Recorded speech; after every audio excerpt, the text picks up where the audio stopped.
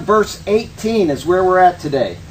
The wrath of God is being revealed from heaven against all the godlessness and wickedness of men who suppress the truth by their wickedness. Okay, one of the things about Romans 1, there's been times where I've read it, and I get to this verse here in particular, and it comes back to mind, is if you read Romans 1, and I'm talking about you could be a completely depraved person, if you read it with an open mind, if you're willing to say, I'm just going to read this for what he's describing of the people of the world, I'm telling you, there is such perfection in Romans chapter 1 that when I read it, I almost feel like it's almost like spooky. Like it looks right into your own heart. And, because we're all susceptible to these things. I mean, anybody that says they're not susceptible to thoughts and even actions, they're a lot better person than me, I can tell you that. But anyway, I get to verse 18 in particular, and it is just like looking into the heart of all of the people around the world. And are we going to follow this path, or are we going to follow that path? But I'll read the New King James Version. You read that's NIV, right? That you just read? Okay. This one, for the wrath of God is revealed from heaven against all ungodliness and unrighteousness of men who suppress the truth in unrighteousness. So let's see here. I'll give you my thoughts on this. Paul now introduces the wrath of God, something that most people simply do not want to talk about. I'm going to pull this chair just a little bit forward because I think I'm back further than normal, and I don't want to have it out of focus. I have no idea if it was or not. But anyway, most people don't want to talk about the wrath of God. You go to churches and they want to give you easy sermons. They want to tell you how everything is going to be fine. You mention the wrath of God, and somebody in my family who I love dearly, who died many years ago, would always talk about the wrathful God of the Old Testament and the loving God of the New Testament. And that is way, way misunderstanding Scripture, because it is the same God in both Testaments, and when he gets angry, it is because of our sin. And that's found all the way throughout the Bible. And I tell people when they say something like this, they'll dismiss Paul. You all know that. People will say, I'm going to dismiss Paul. But you tell them, just read the book of Revelation. And if you can't see God's wrath all over that, if you can't see it, you've probably never read the Bible. It just is so evident. But Romans 1:18, the wrath of God. He introduces the wrath of God. The word wrath is from the word orge. Okay, what does that sound like? Organism? Well, orgy, right? Just think of a tumult of activity, all right? It comes from the word orge, which in turns from orago. This word means to teem or to swell. Hence, this isn't just a rash or a sudden breaking out of wrath, but God's measured and righteous indignation at the state of man, which Paul will describe in detail. He's going to go all the way through, one precept at a time, and he's going to he's just going to give us how this comes about, what one thing leads to another. However, before going forward, one needs to look back. The connector 4 tells us that Paul is basing his statement on what he had just said. Okay? In verse 16, he spoke of the gospel message. Hang on one second here, let me get back there. And we get 16, I am not ashamed of the gospel of Christ, for it is the power of God to salvation for everyone who believes, for the Jew first and also for the Greek. Okay, so he gives you the gospel message. That's the good news for the people of the world. And then we go on. Where was I? In verse 17. Verse 16, he spoke of the gospel message, which is God's means of salvation, and that is based on belief. Okay? We demonstrate faith, we believe, the gospel applies to us. All right? In verse 17, he says, for in it the righteousness of God is revealed. He says, from faith to faith, as it is written, the just shall live by faith. All right? In other words, the gospel which necessitated the torturous death of the Lord Jesus reveals the righteousness of God. Now, we think of the wrath of God, and we think, well, that applies to all the people that are out there doing these things. It applies to that right there.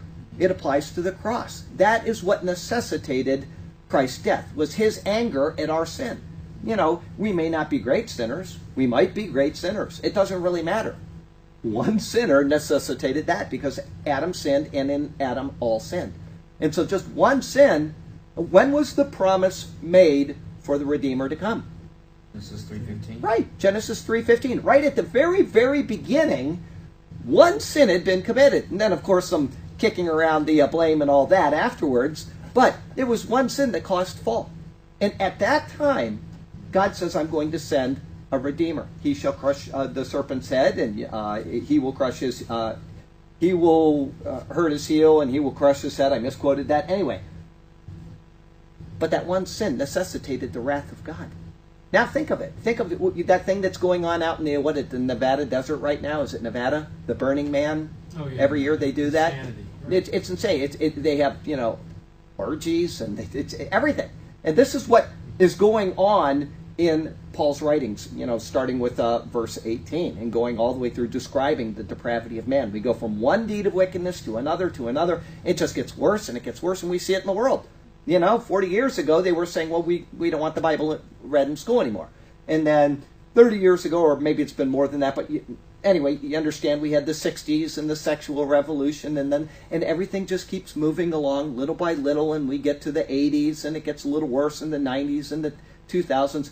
And it's just like reading Genesis 6, where the world is just devolving into complete wickedness. And we have to remember that is something that is systematic. It is producing the wrath of God. But one sin is what necessitated Christ's coming. So keep thinking of that.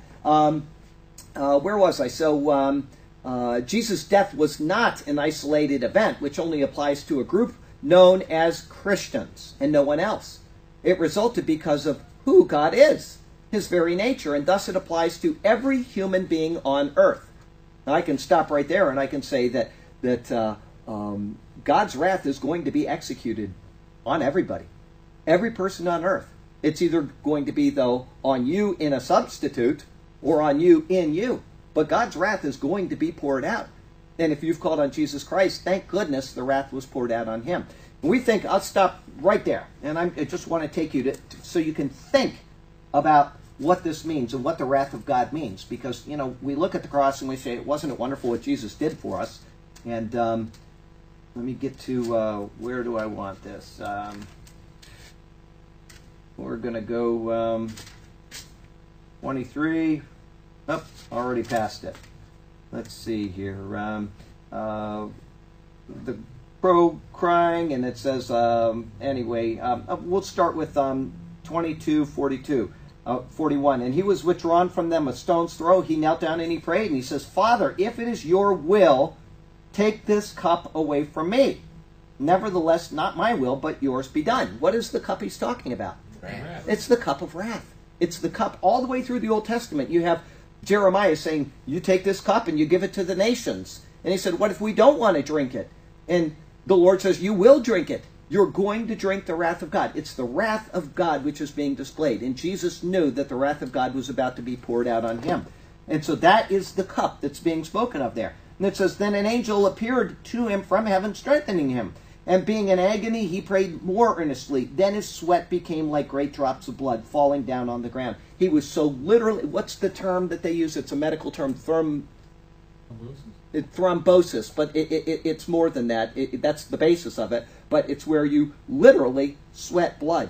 People are known to do this when they get into such an anxious state that they can no longer control themselves in any way, and blood literally comes out of their pores. And that's what Jesus went through for us. He knew that the wrath of God was going to be poured out on him. And so when we speak of the wrath of God, like I say, people don't want to hear about it. But it is what necessitated Christ's death, was what we have done. And that wrath is going to be poured out.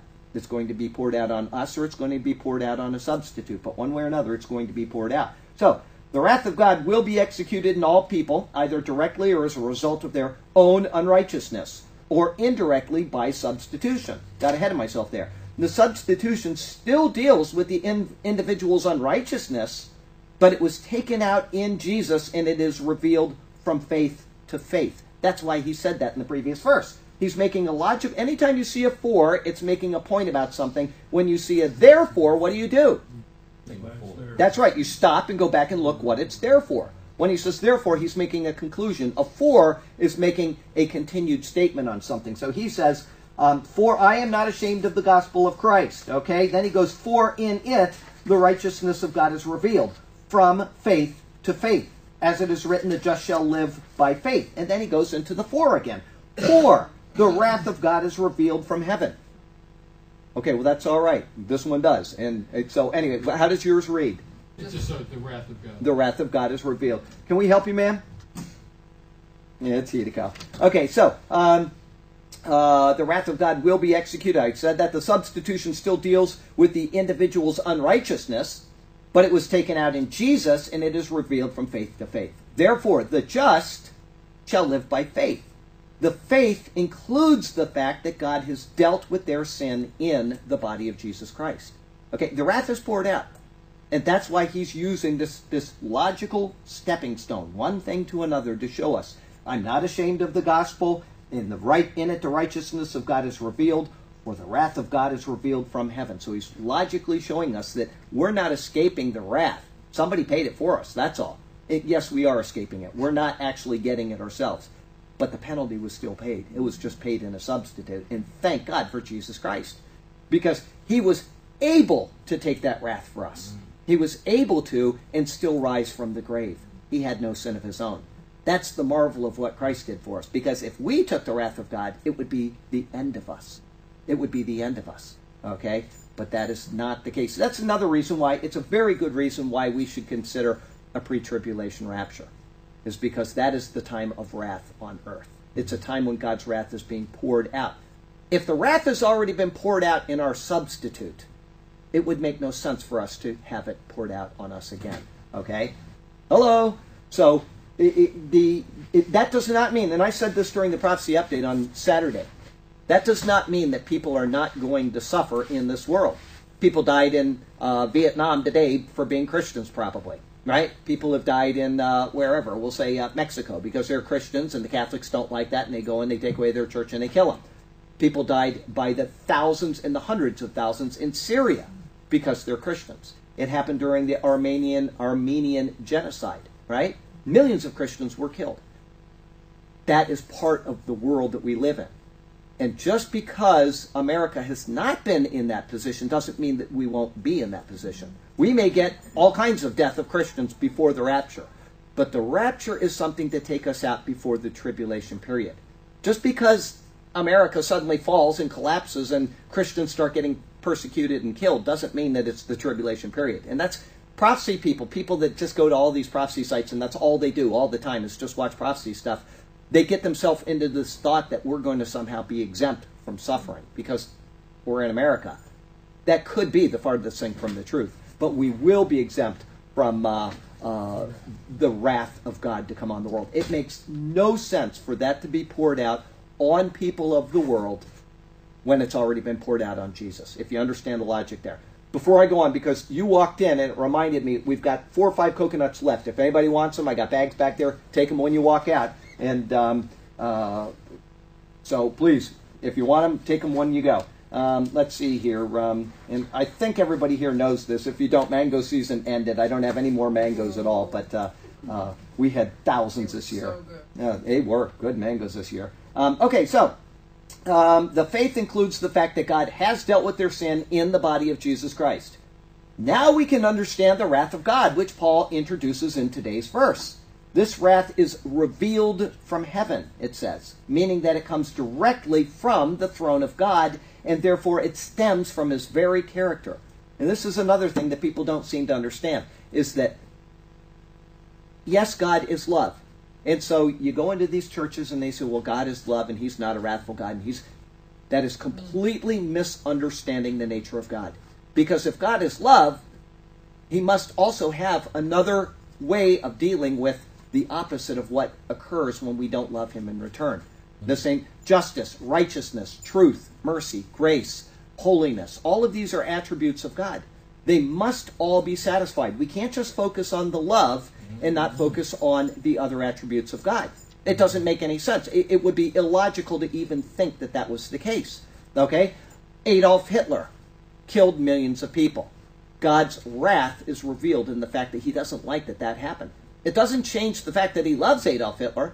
His love doesn't change. It doesn't increase or decrease in any way, shape, or form.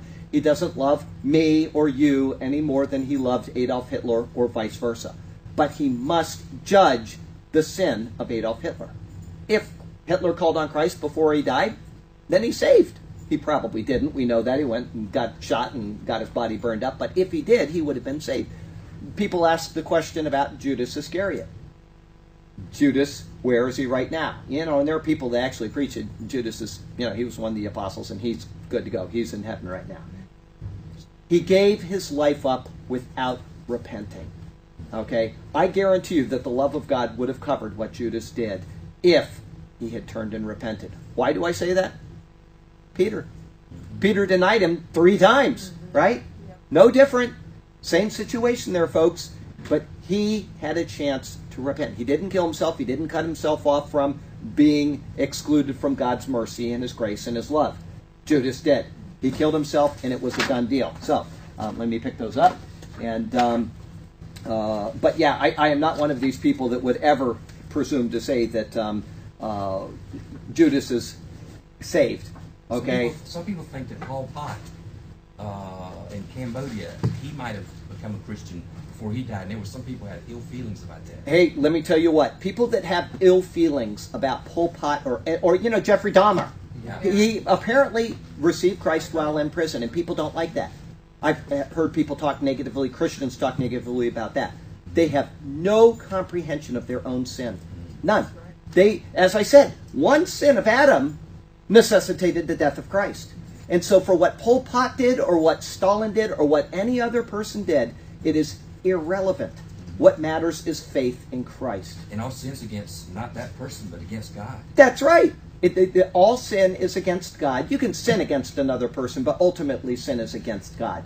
But to say that Pol Pot or Jeffrey Dahmer or one of these people cannot receive the grace of God, and it makes people angry, is really to diminish the cross of Christ.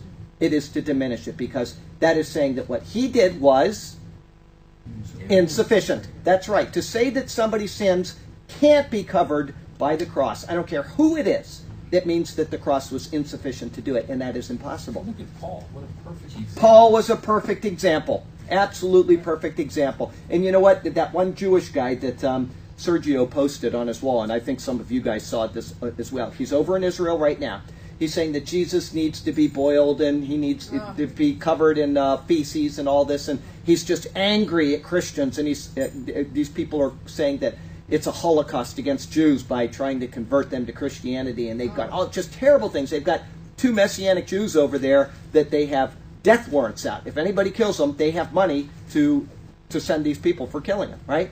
And my thought was, this guy here that's sitting on this video saying all these vile things about Jesus, all of these death threats against these Messianic Jews, he could be the next Paul. And that was my comment on Sergio's wall, is that this guy, imagine what an effective person he would be for Christ with such a radical change. And that's what it was in Paul. That guy sitting there saying those things was probably not much different than what Paul said about him. He railed against him. He brought him to the courts. He did everything possible to squash the name of Christ and to squash Christianity. And then his heart was changed. And, the book of Acts is a testimony to the grace of God in Paul and other people. So anybody that says... Now, I will say that what you just said about Pol Pot, and people had hard feelings about maybe him being saved. I'll give 2 examples. One of them is Jane Fonda, because she is really not a liked person in this country at all. And I know Vietnam veterans that say, I would never forgive her under any circumstances. And yet, she made at one time a profession of Christ. Now, whether it was real or not, yeah, she did. Ted Turner. Yeah, whether that was real or not, I have to tell you, if she made a true profession of Christ, she is saved. And a lot of people don't ever want that, because they were fighting while she was over there railing against them. And there were Jews in Paul's time that never forgave him. Oh, absolutely. But the fact remains is that he did come to Christ, and he did. That's right. Do great. And most of them extended him the right hand of fellowship. Right? Remember that when he went down to the leaders in Jerusalem, and they all extended the right hand of fellowship. And if her conversion, talking about Hanoi Jane, if her conversion was real, then now she is either not truly converted or she's just fallen away from it, but she's truly saved anyway. And some people get saved and they just never do anything with it. But people don't want to hear that. And another perfect example is me. I'd be the first one to admit that there are people in this world that I would love to see not come to Christ, and yet I still pray for them that they do.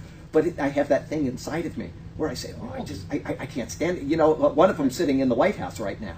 I think, I hope he gets what he deserves. And yet once in a while I'll stop and I'll say, Lord, I know that's not right.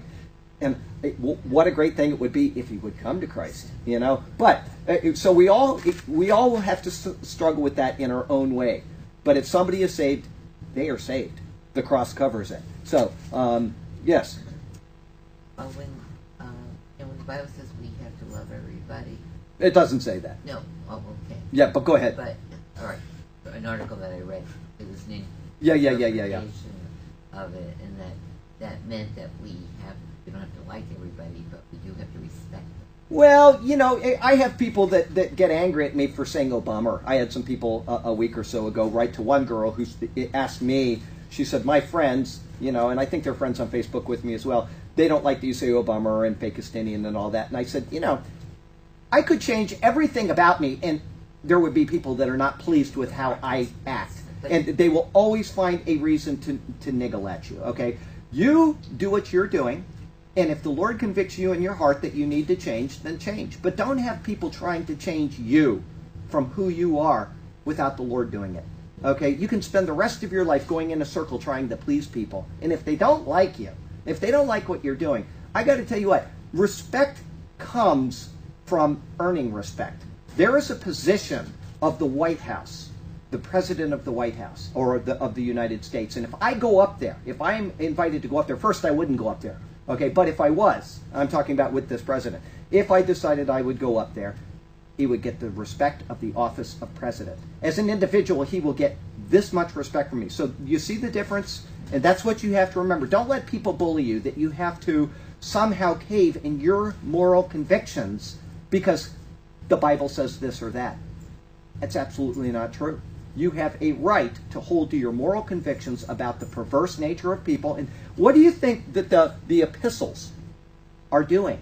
They're telling us wicked people are coming. They speak against their wickedness. They speak against the vile things they do. Read the book of Jude, okay? Or 2 Peter. That's what happened okay? to John the Baptist. That's right. His convictions was, and he stood on them. He stood on his convictions. That's exactly right. So don't let people tell you that you have to, be nice to everybody. That's not true.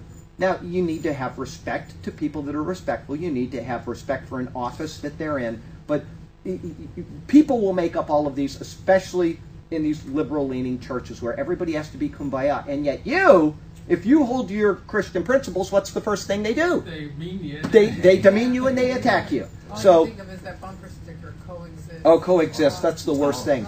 Nonsense. You don't have to take that from people, all right? That was a question, and thank you for that answer. Good. Okay. All right. So anyway, here we go. I'm going to go back and I'm going to read the first sentence again. Now we can understand the wrath of God, which Paul introduces in today's verse. This wrath is revealed from heaven, meaning that it comes directly from the throne of God, and it therefore stems from his very character. There is nothing arbitrary or impetuous about God's wrath. He's not the God of Islam, who is vindictive, who is changing, who is he's manipulative. That is not God. God, there's nothing impetuous about him. His wrath is revealed from his nature. If you think of, I don't want to stand up because then the camera will go over here, but if you think of a column, and now this column isn't God, I'm just giving you an example, okay? You have a column. It's stuck in the ground. It's not moving, right? Now, if you are living for the Lord, you're on the right side of it, right? And you're on God's right side. He's happy with you.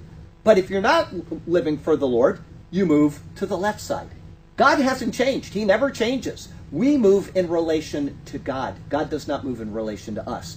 Unfortunately, the world of today thinks that God moves in relation to us. And that goes for charismatics and their snapping fingers and saying that I'm going to get my BMW as well. Those kind of, well, I'm just saying, I hear people, especially down in the projects, you hear people claim stuff. I claim prosperity and I claim healing in Jesus' name. God doesn't work that way. Okay?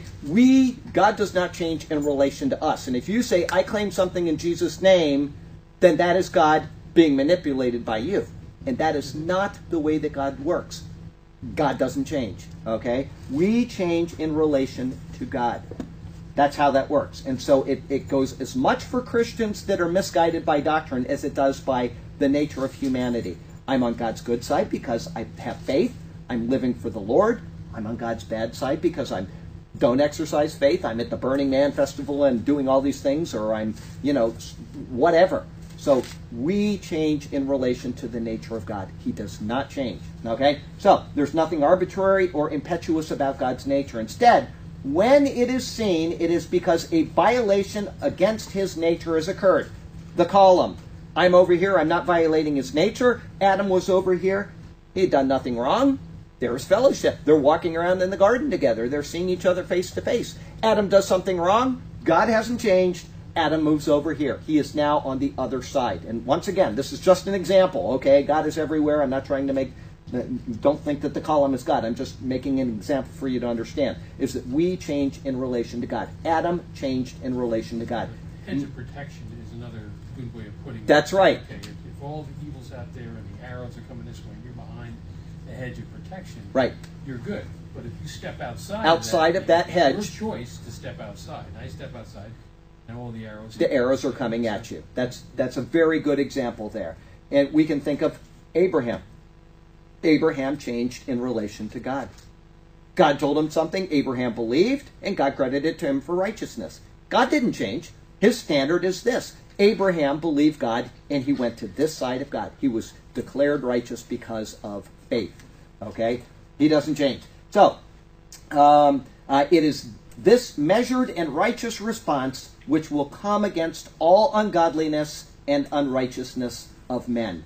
When Paul wrote that in Romans 1:18, he's going to, let me read it again, revealed from heaven against all unrighteousness and ungodliness and unrighteousness of men. This is the wrath of God being revealed. It is a measured response, nothing vindictive, nothing impetuous about it. It is us changing in relation to him.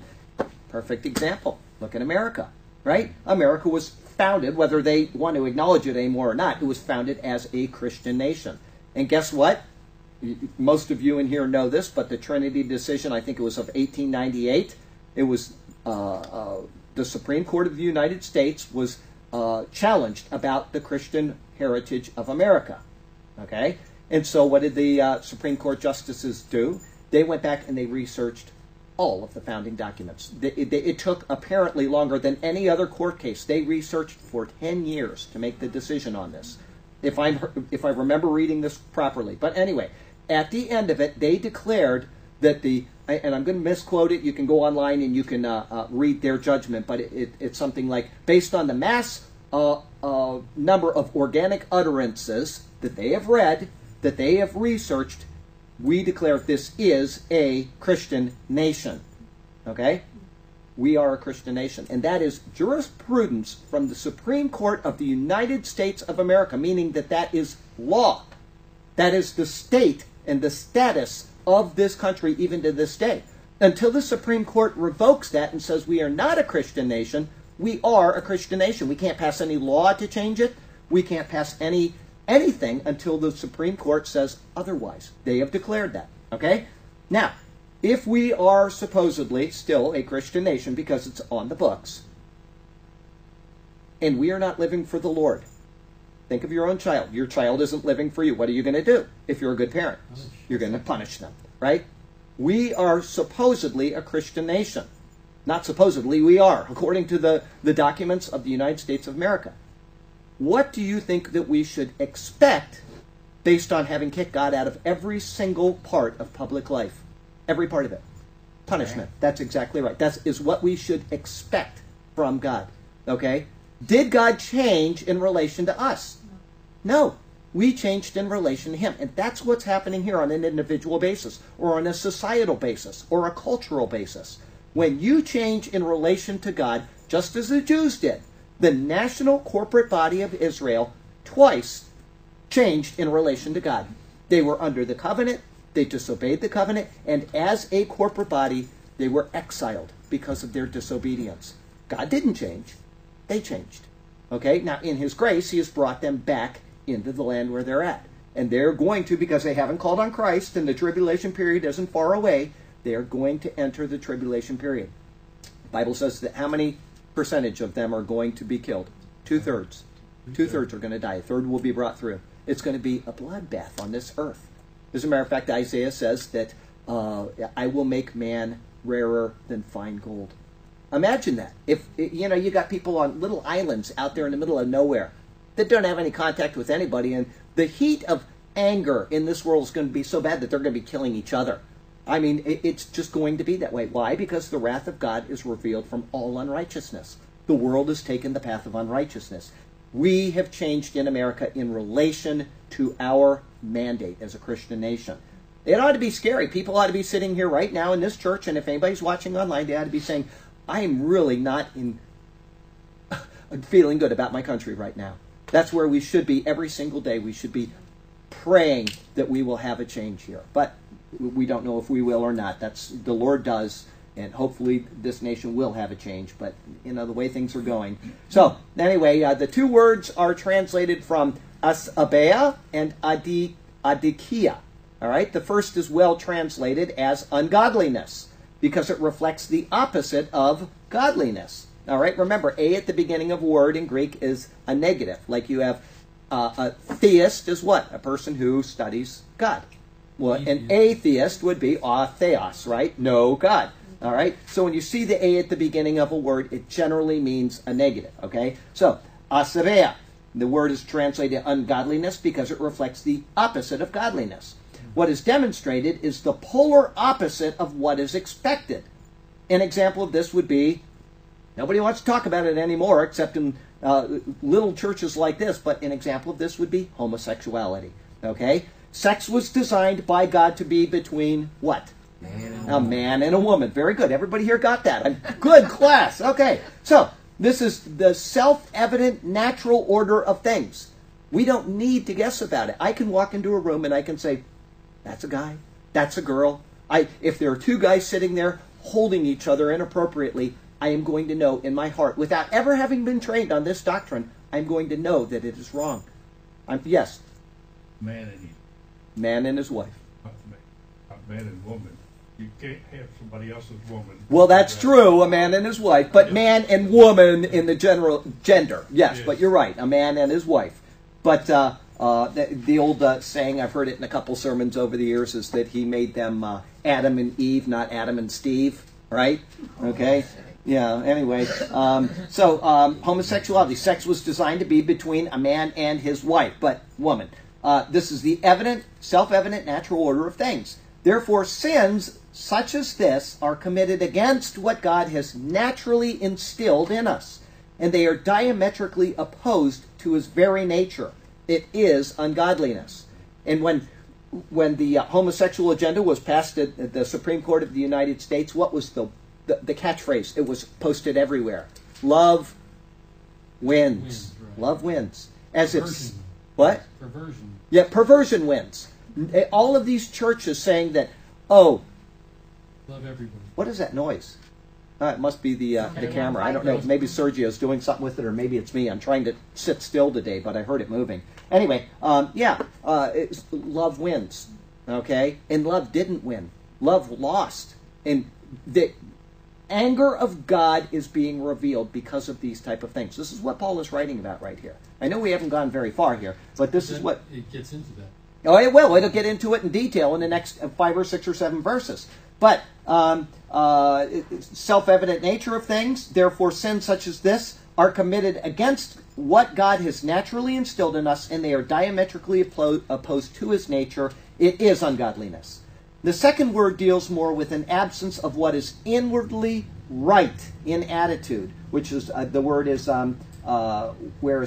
godliness and unrighteousness. Okay. It deals more with what is an absence of what is inwardly right in attitude and what is outwardly right in conduct. It is the intention behind the act which is leading to the act. In other words, I don't care what God says, and instead I will do this. That is unrighteousness. So ungodliness is working against what is naturally instilled in man. It's something saying that there is something that is natural, it is right, and I'm going to not do that thing. The other is like a willful disobedience. I know that God says this in his word, and I'm going to do it anyway. And I think of these churches all over the world. You know that lady on the Prophecy Update this week, what was her name? Martha Garrett up in Canada, and what she wrote about the churches in Canada. She says that they are completely depraved. And then she said that the government is too. It's just that it's just completely depraved up there. Guess what? It is here too. And it's getting that way everywhere in the world. If you have any sense of morality, if you have any sense of saying, I'm going to hold to what God says, regardless of what the world thinks, you are the miscreant. You are the one that doesn't know what God is thinking. God doesn't change. I remember when that guy Robinson, the first gay bishop of the Episcopal Church, when they ordained him as a bishop within the Episcopal Church, you know what he said? God is doing a new thing. You know, where do you get that from? Where's the source of your information? Right? The only source that it can come from is from his head. That's the only place it can come from, because it sure isn't in his word, and it is not instilled in humanity. It is diametrically opposed to what we know is morally right. Okay? Anyway, okay. God's wrath is revealed in these things by those who suppress the truth in unrighteousness. This is a real important phrase here. To suppress the truth in unrighteousness. I'll probably say the same thing that I'm going to read here, but if you think about what that means. This is right, this is moral, this is good, this is what God says, right? All of this is out in front of us. And instead you say, I am going to actually suppress that. I'm actively going to take what is morally right and I'm going to suppress it. I'm going to push it out of my face. And that is the attitude that God despises. We're living in big time. We're living in it big time. That is absolutely right. God literally despises that attitude. That's what Jesus, when he got down on the Pharisees, is because that they were using their own laws and they were suppressing God's laws. They were taking the truth that God had revealed and they were suppressing it. And instead they were elevating other things.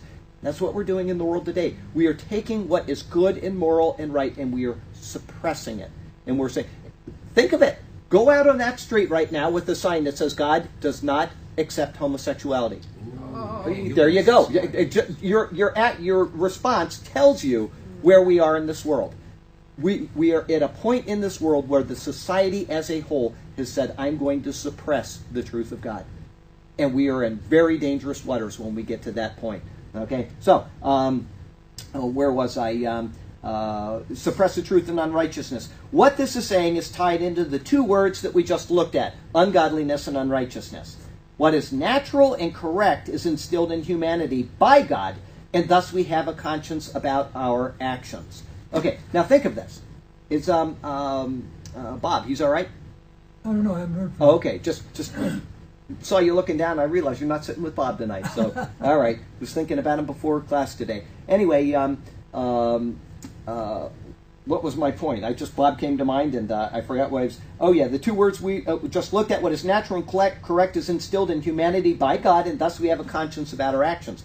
There are people that have no conscience. Have you ever heard of these people? Literally, they're born without a conscience. Sociopaths. Thank you. That's the word. Is that the normal state of man? Okay, let me ask you a question. Because people will use people like sociopaths and say, that's natural. Okay? That is okay. And they use that as a basis for their own perverse actions. Let me ask you something. Is it normal for people to be born with one arm? No. Is it normal for people to be born with one leg? No. There is a normal way that people are born. And then there are abnormal people that are born. That's why we have mental hospitals. That's why we develop drugs for sociopaths. Okay, you cannot take a person that is born without morals and a person that is born without a conscience and use him as the baseline. But guess what they do in this society? They take people like that and they elevate them as the baseline so that they can work out their own personal deviant mores. Instead of saying, I am going to hold to what God has said, what he has revealed, and it's evident to me, even if I've never read the Bible, it's evident to me, I know that it's wrong, but I want to do this thing. And that's what Paul is saying. He suppresses the truth in unrighteousness.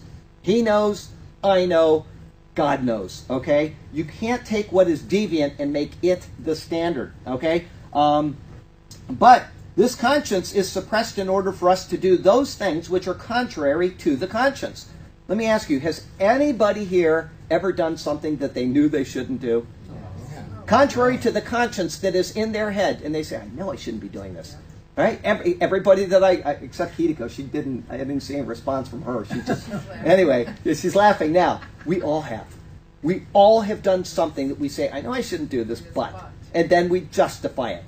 And we say, I am going to do this because. And once you do that, I'm telling you what, it becomes easier the next time. And it becomes easier the next time. And then your friends see that you got away with it, and what do? They join in with you. And pretty soon you're, as the Bible says, you're inventing new ways of committing evil. You're going down a path because you can do it.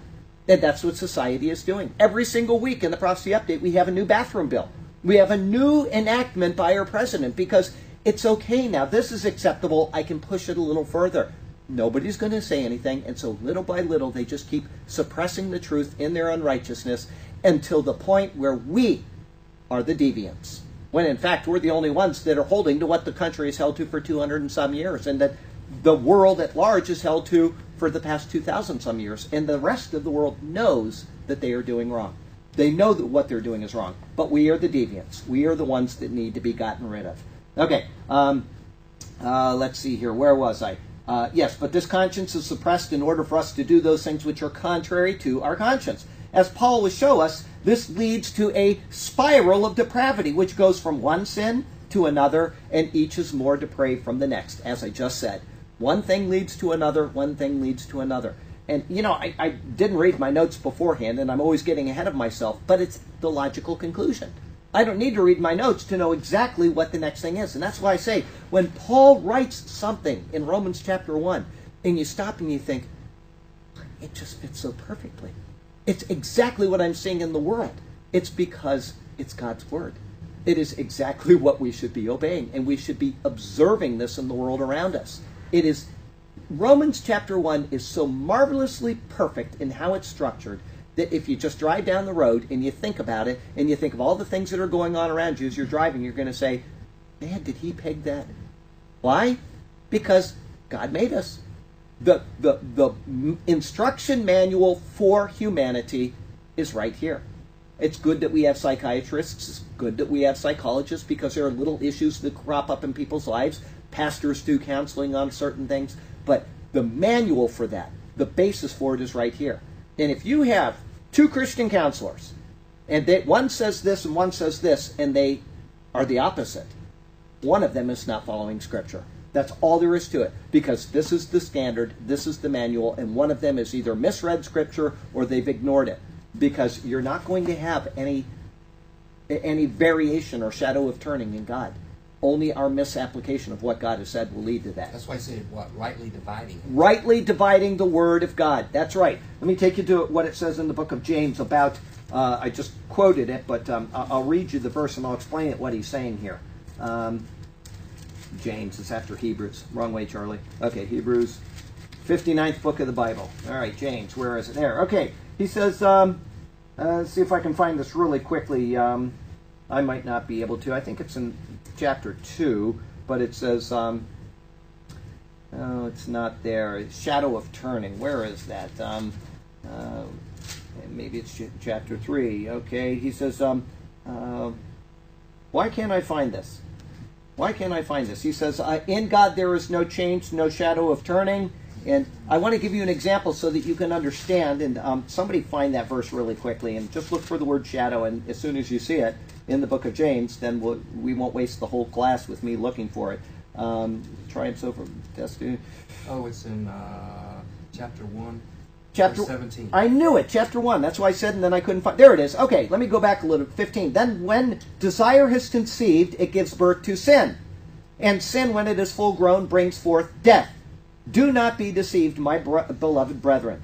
Every good gift and every perfect gift is from above and comes down from the Father of lights, with whom there is no variation or shadow of turning.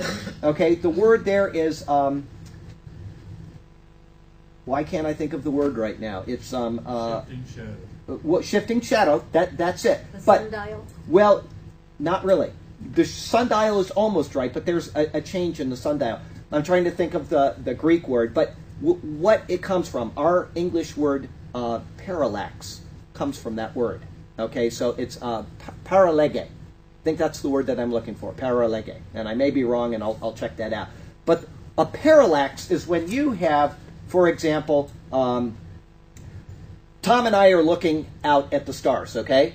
And he's over in Alabama, and I'm in Florida, and we're talking on the cell phone. We're looking at the stars. And he's going to look at the same star, and he's going to see it a little bit off from what I'm seeing. He's going to say, well, you see it's right next to that star, and I'm seeing it. And they're not aligned because we're not in the same place. Or if you hold a camera, and you look, old-style camera, not the new ones, but you hold an old-style camera, and you look through it, and you take the picture, and when you get home and you develop the picture, the feet are missing. It's because there's a parallax. There's a change in relation to what you're looking at, okay? I'll show you what I'm talking about. You've got this, you've got here, and somebody is out here, and they're looking at it, and somebody's out here, and you're looking at it. So they're going to see these two things differently. They're going to see a different angle of these two things within a circle. This is a parallax. You've got a variation. When it says that there is no change in God, there's no shifting shadow in God, it doesn't matter what direction you look at something, it is always the same. Always the same. There's no change in God. And that's, he had to reach into the Greek lexicon and he had to pull out this one unusual word that's only used that one time in the Bible to try to describe to us that God doesn't change in any way, shape, or form. There is no parallax in God. Whereas in us, there's always change, and we're looking at things differently. That's why the sundial doesn't really explain it, is because in God there is no change. No matter which way you look at him, no matter which way you view his morality, it will never change. Okay? So, if we can understand that, then we can understand what Paul is saying about the unrighteousness of man.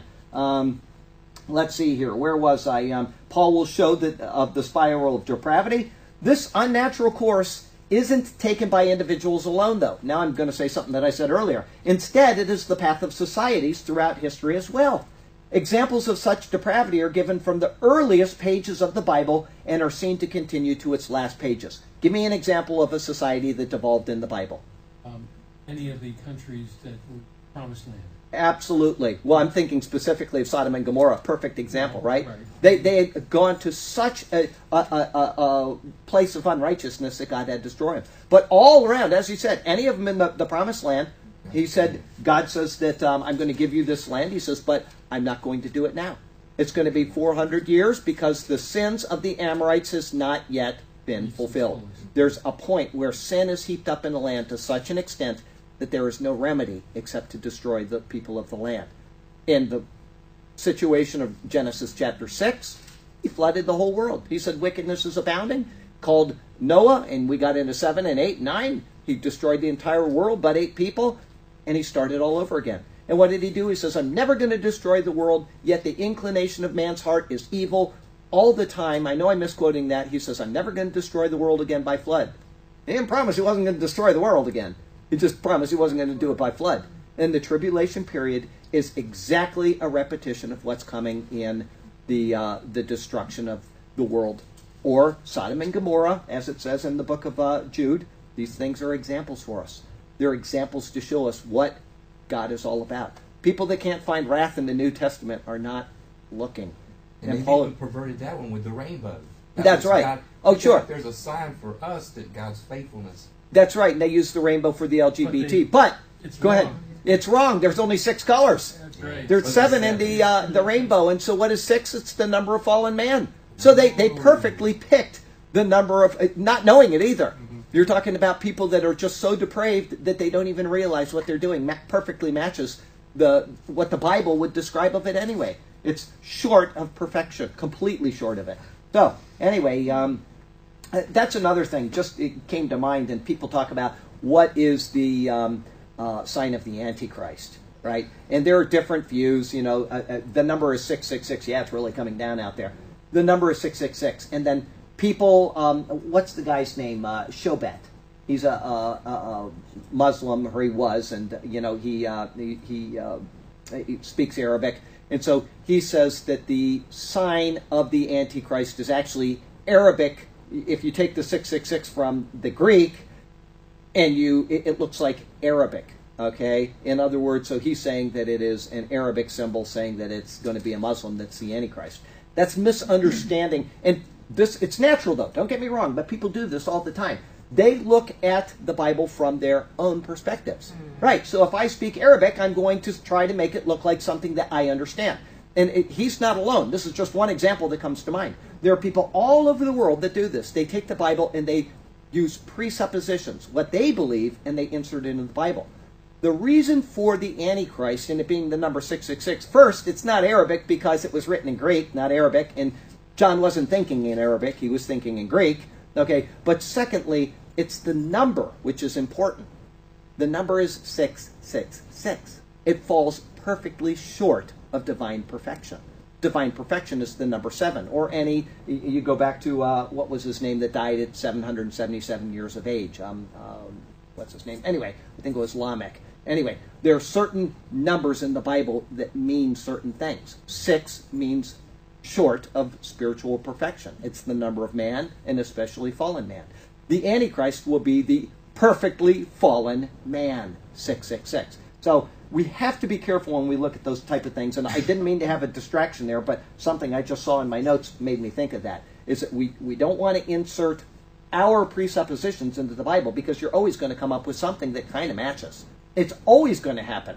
You know, I mean, people come up with all kinds of things and they say, like that guy. Remember I was talking about the dome instead of the tabernacle and the prophecy update. He came because he's got a presupposition. He's got something that he thinks, and he did all of these numbers on these pieces of cloth, and they came out to almost 314, right? Well, they didn't come out to 314, but even if they did, 314 is the number of a circle, pi, right? And so he says, well, then it must be a circle, and he built an entire theology and wrote a book, you know, about the tabernacle being a dome, when none of it makes any sense. None of it makes any sense. But that's what happens when you insert presupposition to what God has already revealed. He has revealed to us what each number means. He's revealed to us what each thing, and a stone means the same thing. It's consistent. Salt has its own meaning. Everything in the Bible has a meaning. If you take what he is telling us out, you'll come to a proper conclusion. If you insert what you believe in there, you'll come to something very interesting, always, and very wrong, right? So, and that's why I really, really stress over sermons, because there are times where I see something and I don't know what it's talking about. And I think, Lord, I do not want to be wrong in this, and I'd rather just not even bring it up than to be wrong.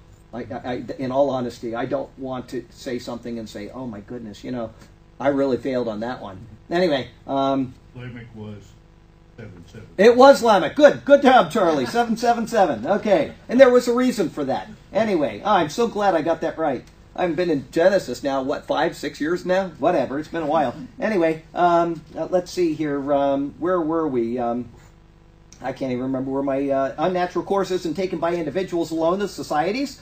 Examples of such depravity. Okay, we need to be clear on what Paul is telling us, because this is what necessitated the death of the Lord.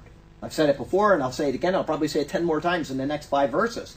Looking to his cross is the only way, apart from God's wrath being directly leashed on us, for the spiral to be stopped.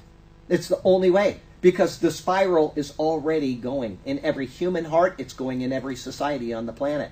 And unless you come to say, I'm going to do what God wants us to do, you are going to have this problem.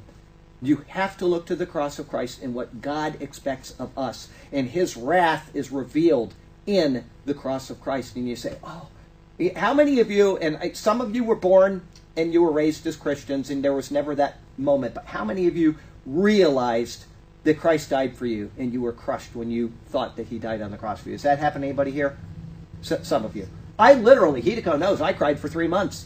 I'd go sit in church and they'd start singing a song about the cross and I'd break down in tears. I couldn't help myself. What have I done to cause that? To cause his anger to be poured out on his own son for me, right? I remember hearing the, what's the song? Up from the grave he arose, and I'd be crying as I drive. I remember pulling into Sarasota Square Mall and just hearing that song and just crying. He arose for me. I mean, when you look at it from that perspective, and the whole world needs to do this, and instead they don't. They suppress the truth and unrighteousness. So anyway, for an individual, accepting the gospel leads to salvation. In a nation, it leads to what? Restoration of morality and a right relationship with God. Now, I am not one of these people that says that we should be praying to Chronicles 7:14. Is that the verse? Yeah. Yeah. Okay. Let me read that to you. And you have to keep things in context, or it is a pretext. Thank you. It has to be in context, or it is a pretext. It says in 2 Corinthians 7:14, and if you get there before I do, just read it. 2 Corinthians, but read it loud. I got it right here. 2 Corinthians 7 verse 14 says, if my people who are... How many of you heard this applied to America a million times? Okay, yes. If my people who are called by my name will humble themselves and pray and seek my face and turn from their wicked ways, then I will hear from heaven and will forgive their sin and will heal their land. Okay? Have to tell you, that pertains to Israel. That is his people, that is the land of Israel, and it is his people. However, the precept remains true for us. We are under God's wrath because we have turned from God. All right? So I'm not saying not to pray that, and I'm not saying to pray that. I'm saying that we as a society have to turn to God. We just can't claim 2 Corinthians 7:14 in order to do it. It's just not proper handling of the Bible. The precept is true, but the verse is not given for us. It's given for Israel. Okay? So it's kind of a fine line with that one, and I know a lot of people will be upset that I said that because they've been saying it for years. We need to claim 2 Corinthians 7:14. Well, that's the same thing as claiming Jeremiah 33:3 or any of these other verses. They don't apply to us. All right? But they make us feel good. And the Bible is intended to do that. It's intended to build us up and to strengthen us. You know, I usually quote the what? Oh, I thought you were saying something. And the other thing, too, is that Jerusalem is God's chosen people. That's right. I've always said that I don't think it was choosing for a very good thing to happen because there's a lot of turmoil that they went through. But even though that was directed to Jerusalem, it applies to all of us. It applies to everybody. That's right. They've been getting the pounding because of who they are. They were behavior. God's selected people. Our behavior. They're just, and they get pounded every time. But yeah. That's absolutely right. And we're going to talk about that in the sermon on Sunday. It's the law of the Sabbath. And I'm going to talk about that in relation Israel, in relation to them. And we have to remember, this is something I'm going to divert for just a second, just so that you can think this through, is that the law, and I say it during the prophecy updates as well, Israel's back in the land, okay? They are going to build a temple. We know that. They are already. I've got something in the prophecy update coming this week, and I'll give you a foretaste of it, and then you can sleep through this 2 minutes. Is they have appointed a high priest. They have decided on a high priest for Israel. They've selected him, his name, and is that the right thing for them to do? No. No, of course it's not, because the law is annulled in Christ. But at the same time, it is the right thing according to Scripture because God has given them those 7 years. It doesn't mean that it's what God wants for them. It's what He has allowed for them in order to refine them through the tribulation period and to bring them into a right relationship with Him when they call on Jesus. So there's two things going on there, and we have to be careful. I support Israel because God has placed Israel in the land of Israel. I believe that it's their land, and I think dividing it is the worst thing in the world to do because it says in, Joel 3, I think it's verse 1, where it says, they've divided up my land. That's coming, and God's wrath will be poured out on the world because of that. And yet at the same time, I don't defend that they have a temple coming, that they're doing the works of the law, that they have a high priest, that they're going to be doing sacrifices. Those things are done in Christ. But God has allowed this. And so it's kind of like the same thing with us as a people. We are a nation. We're not Israel. We don't claim 2 Corinthians 7:14, but at the same 2 Chronicles, thank you. I keep saying that. But at the same time, we should be repenting, and God would heal this land. He would turn His favor on us once again. I just don't think it's going to happen, and claiming that verse doesn't do anybody any good at all, because you can't claim a verse for a group of people that are wayward. What will probably happen is here's what I think it still bears on Romans, so I don't want to get too far away from Romans, but it does bear on it. Here's what I think is going to happen with the world. Okay? There is going to be a great something after the rapture. A great deception. A great deception. Good. Very good. Okay. So, we're going to have a great deception. All right? And the world is going to be deceived. Okay? Does that mean that everybody on the planet is going to be deceived? No. No. How do we know that? because there's also a great white multitude, right? Saved through the tribulation period. Okay? The great deception is the lie that people will buy into. And it's already being, I mean, you can tell somebody that, you can tell somebody that it's something that's really stupid and they still believe it because, oh, Hillary Clinton, I'm just saying, she has lied. You know that she's a liar, and you can tell people that she's a liar, and they say, oh, no, she's a good person. We get it every week, don't we, Jim? Oh, yeah. Okay? So, there are people that are utterly deceived because they want to be deceived. The great deception is going to be the masses of the people of the world because they want to believe the lie. They want to suppress the truth and unrighteousness, but this does not mean that all people will be deceived.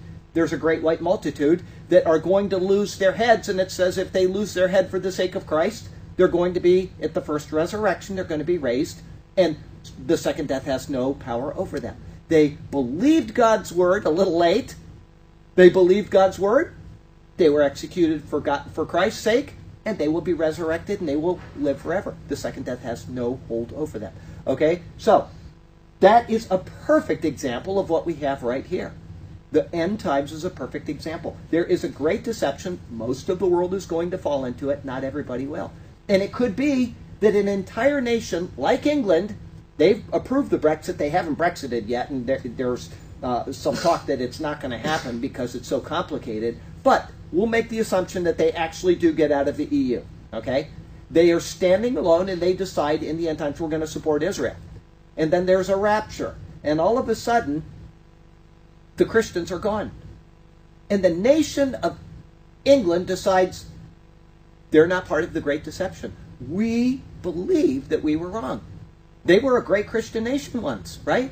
And maybe there'll be a great multitude that come out of England that are part of the great white multitude. And maybe the same is true with America. I haven't lost faith in the people of this country. I've lost faith in this country. There's a big difference. The people of this country may turn around and do the right thing after the rapture. And the world may come against America. They may come against some other country. But the majority of the people are going to just go down hell's highway. That's what they want to do. This is what Paul's speaking about in Romans, just on a global scale. Yes? 2 Thessalonians. 2 Thessalonians. Chapter 2. Chapter 2, yes. I'll go with verse 7. Well, there's up here where it's talking about the false Christ will come.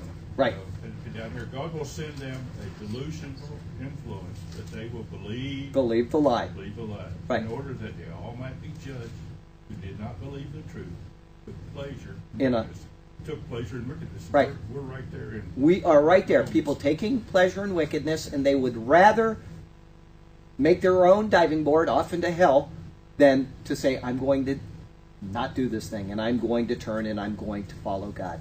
How many people, where they are, I don't know, but I know that the Bible says that there is a great white multitude that will. Okay, they will give up their lives, they will be beheaded, and they will be raised at the first resurrection. Okay, so they got to come from somewhere.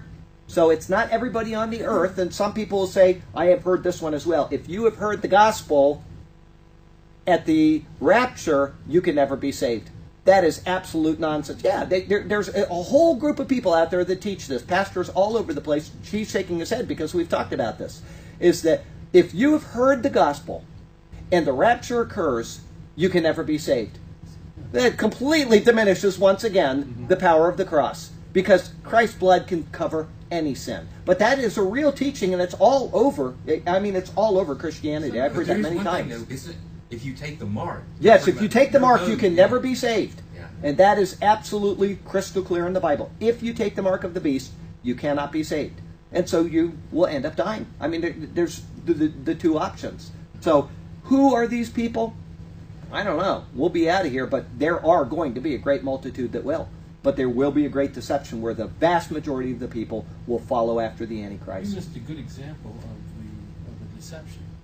Global warming. Global warming. That's the perfect one. That is the perfect one. You can tell people that is absolutely without any basis in the truth at all, and they will do this, and they'll say, without any evidence, without... 80% of scientists agree. It's like, what? Yeah, agree on what? They don't agree on anything. But you're right. That's a perfect example of deception. It's a perfect example. Okay, back to the notes here. Where was I? Yes. You mentioned the land in that 2 Chronicles 7:14. Right. The land. If you go through Genesis, it's a good thing to underline or highlight land. Oh, yeah. Land. Well, there's a couple different Is words for land, so you got to be people of careful the with that. land. But go ahead. Go ahead. There are people of the land. Right. They're back in their land. God gave them. That is true. I see what you're saying. I thought you were saying, because not every word that says land in the Bible is the same. No, but you're right. They are the people of the land, and this is their land, and they are in their land right now. You're right. And that's a good thing to do, is to follow that and to see. And that's why I don't understand people that are like replacement theologians, and they completely dismiss. You talk about a great deception more than global warming. Is the church disbelieving that Israel is back in the land for God's purposes. That is one of the biggest deceptions of all. I got to tell you, those people are completely deceived. But you know, They can't see. At least when you look back at like the old church. And I'll you explain can that go one back. of these days. Yeah. It makes sense. It makes if you sense. Say like, you know what?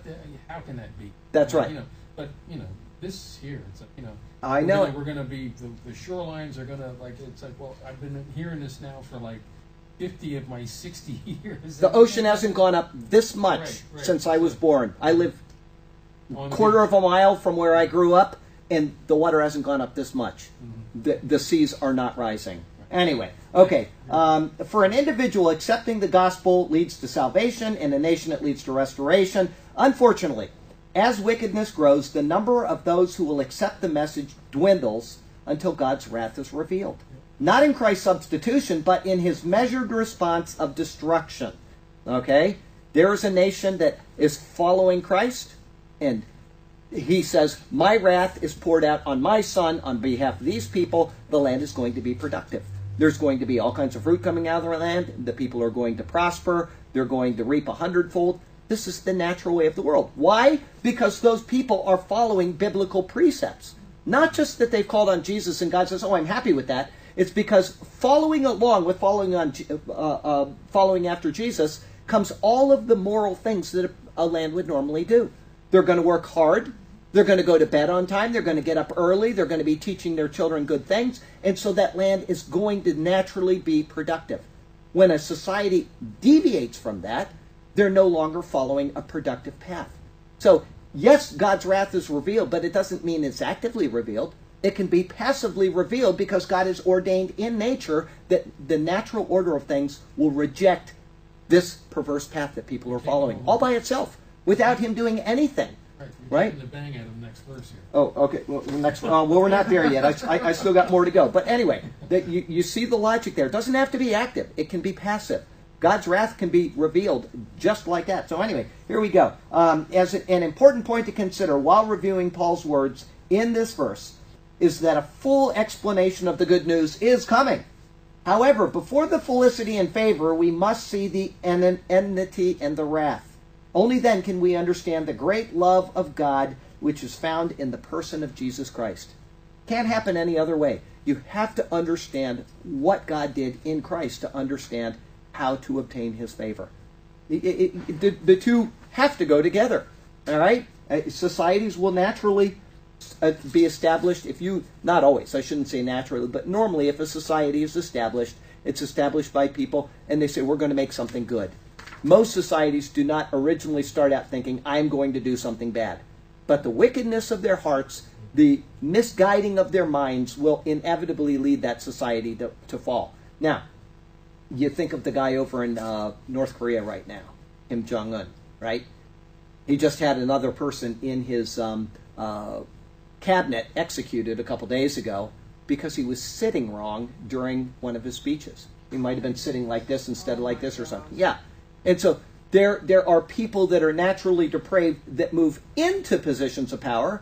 You know, originally, I think it was his father. I don't know if is he the second or third generation that have led North Korea. He's The third? second Okay, because one of them actually supposedly was a Christian, a saved Christian, one of the people in this line. And I heard this, I think, during a Billy Graham crusade or something. Anyway, grandfather, okay? And then they've just deviated away.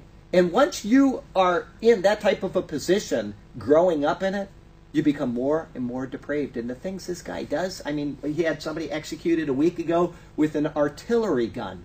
He's done it in the past, too. He did this about a year ago. He put him out there on an open field, and they have a stadium where he sits with all of his people, and they shoot him with an artillery gun. Well, he did it again just a week ago.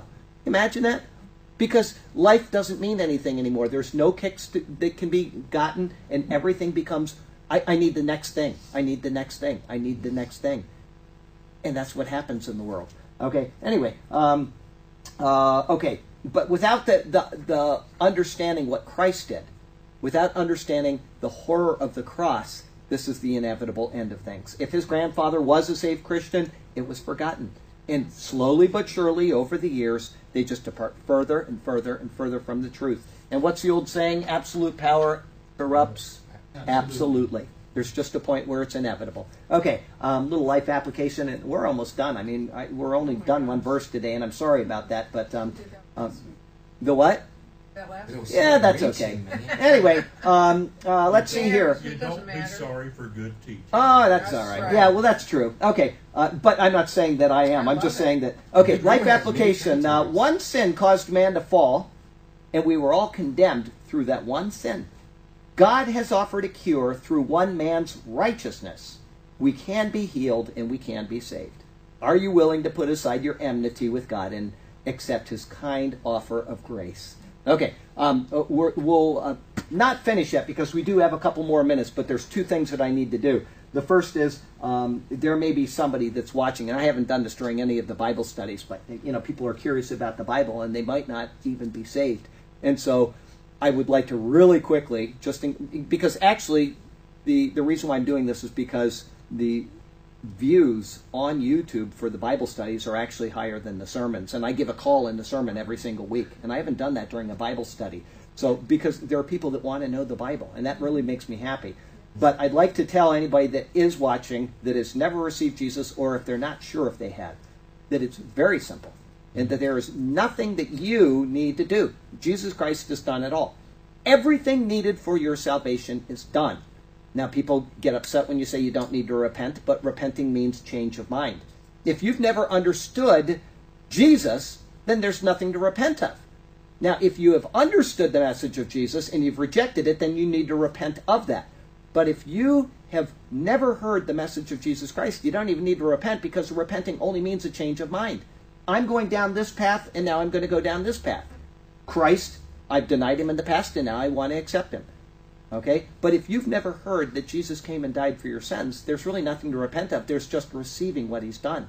And that means that he died for your sins. He took the punishment that you deserve upon himself. And God will forgive you by accepting that. And people don't, so many people dismiss that. They say that you have to do something. You have to do something. And it's a thing that's in us, that we have to somehow merit God's favor, when in fact you can't do anything to merit it. Because if you did do something, then that means that what Christ did wasn't enough. And that is impossible. What Christ did was fully sufficient to save all people. Okay? And so what you need to do is just remember that Christ died to take away the sin guilt that you bear. And if you receive that, God will take the wrath that he will pour out on you, and instead he has poured it out on his son. And in order to prove that, the most documented thing in all of human history, of antiquity, is the resurrection of Jesus Christ. We have more evidence for that than any other occurrence of antiquity. He came out of the grave to prove that he had no sin of his own. What that means is that your sin went with him into the grave, and it's gone. And he came out of the grave because he had no sin, and that means that your sin is completely covered by his blood. It is gone. It is done forever. And you can never lose that. And I'd like to end with that thought right now, is that a girl that I've known many years emailed me today, and she says, my friend says that you can't lose your sin, your salvation. And she said, what do you think about that? And I said, very logically, the nature of God says that you cannot lose your salvation. The reason why is because, first, in John 3:16, it is called a gift. If he gives you a gift and he takes it back, then that means it was never a gift in the first place. But the Bible again and again and again and again calls it a gift. The second thing is that Jesus Christ, or the Bible says that when you receive Jesus Christ, you are sealed with the Holy Spirit. if God sealed you with the Holy Spirit because you believed, and then he takes it back, it means that God made a mistake, and God can't make a mistake. And then thirdly, it's called a guarantee. And if he takes it back, then that was not a guarantee. Okay, so logically, just from those 3 verses, and there are a million other arguments I could give you, but just from those 3 thoughts, we know that salvation is eternal. Another thing is, if you have to do something after you're saved in order to stay saved, then that means it wasn't by grace anyway, because that's a work added on top of the grace. So logically, even that, the fact that it's grace means that you cannot lose your salvation. So that's the second thing that I thought I'd ask you. And we got about 5 more minutes. I need somebody with good hand. Do you have good handwriting? She is excellent. Okay, please come up here. I need you to write something for me. This is going to be a Greek. I got to stand up. In Greek? Yeah. Well, yes. I've got to stand up because if not, it won't go to the board. But if you have good handwriting, let me erase this. And I want you to write this down. You write it in English, but. I hope so. Okay, your handwriting's going to be, and kind of stand off to the side when you write it. Okay, no, on this side, so that they can This see side, it. right. Yeah, Yeah, Y, not W. Why? No, the letter Y. Oh! Here, and use this. Here, come here. Use this because that's obviously not working. Why? Y. I thought you meant the No, word. Y. She's got 4. Okay, nice handwriting. Okay, A. Capital or small? It doesn't matter. Okay. A. D. H. T. R. I. B. You're kind of going uphill. Keep it a little Smaller and straighter. smaller. Y. Up to Jerusalem. P. P. A. H. Is this a crypto quick? What does that say? Oh, Happy birthday. Why? Happy birthday to you! Happy birthday to you! Happy birthday, dear Linda! Happy birthday to you! that was sneaky, brother. That was Good one. Slick. Thank you. Great. Thank you. All right, we'll have that in just a minute. We've got to close in prayer, and I'm sorry, you wrote it backwards. Happy birthday. Oh my God. Okay, so we'll close in prayer and then we'll be done. Good. Yes, I did. Okay. Tom, you got to pray loud, but pray loud enough for these people on YouTube, and we'll be done. Oh, Heavenly Father, Lord, we just come before you just to praise your mighty name. We praise you for who you are, and we praise you for all you do for us every day. Most of all, we praise you for sending your Son to die for us that we might live. You are so good to us, Lord. And I know we only covered one verse tonight, Lord, but there's just so much in that one verse. We could have, I'm sure Charlie could have gone on just in that verse. And we appreciate his efforts, Lord, all the hard work that he puts into it. And I just pray for a blessing upon him, Lord, and upon his ministry here at this church. And we just, again, thank you for who you are and for all you do for us every day. And we pray these things in the name of your Son, our Lord and our Savior, Christ Jesus. Amen. Amen. Okay, so real quickly, let me get the camera back, and then you can say goodbye to everybody. Hang on, what am I doing? Break. Okay, and then we'll all raise our hand. But while it's going back, let's say, happy birthday to you. Happy birthday to you. Happy birthday, dear Linda. Happy birthday to you. Okay, say goodbye to everybody on YouTube. We love you, okay? All right, bye-bye.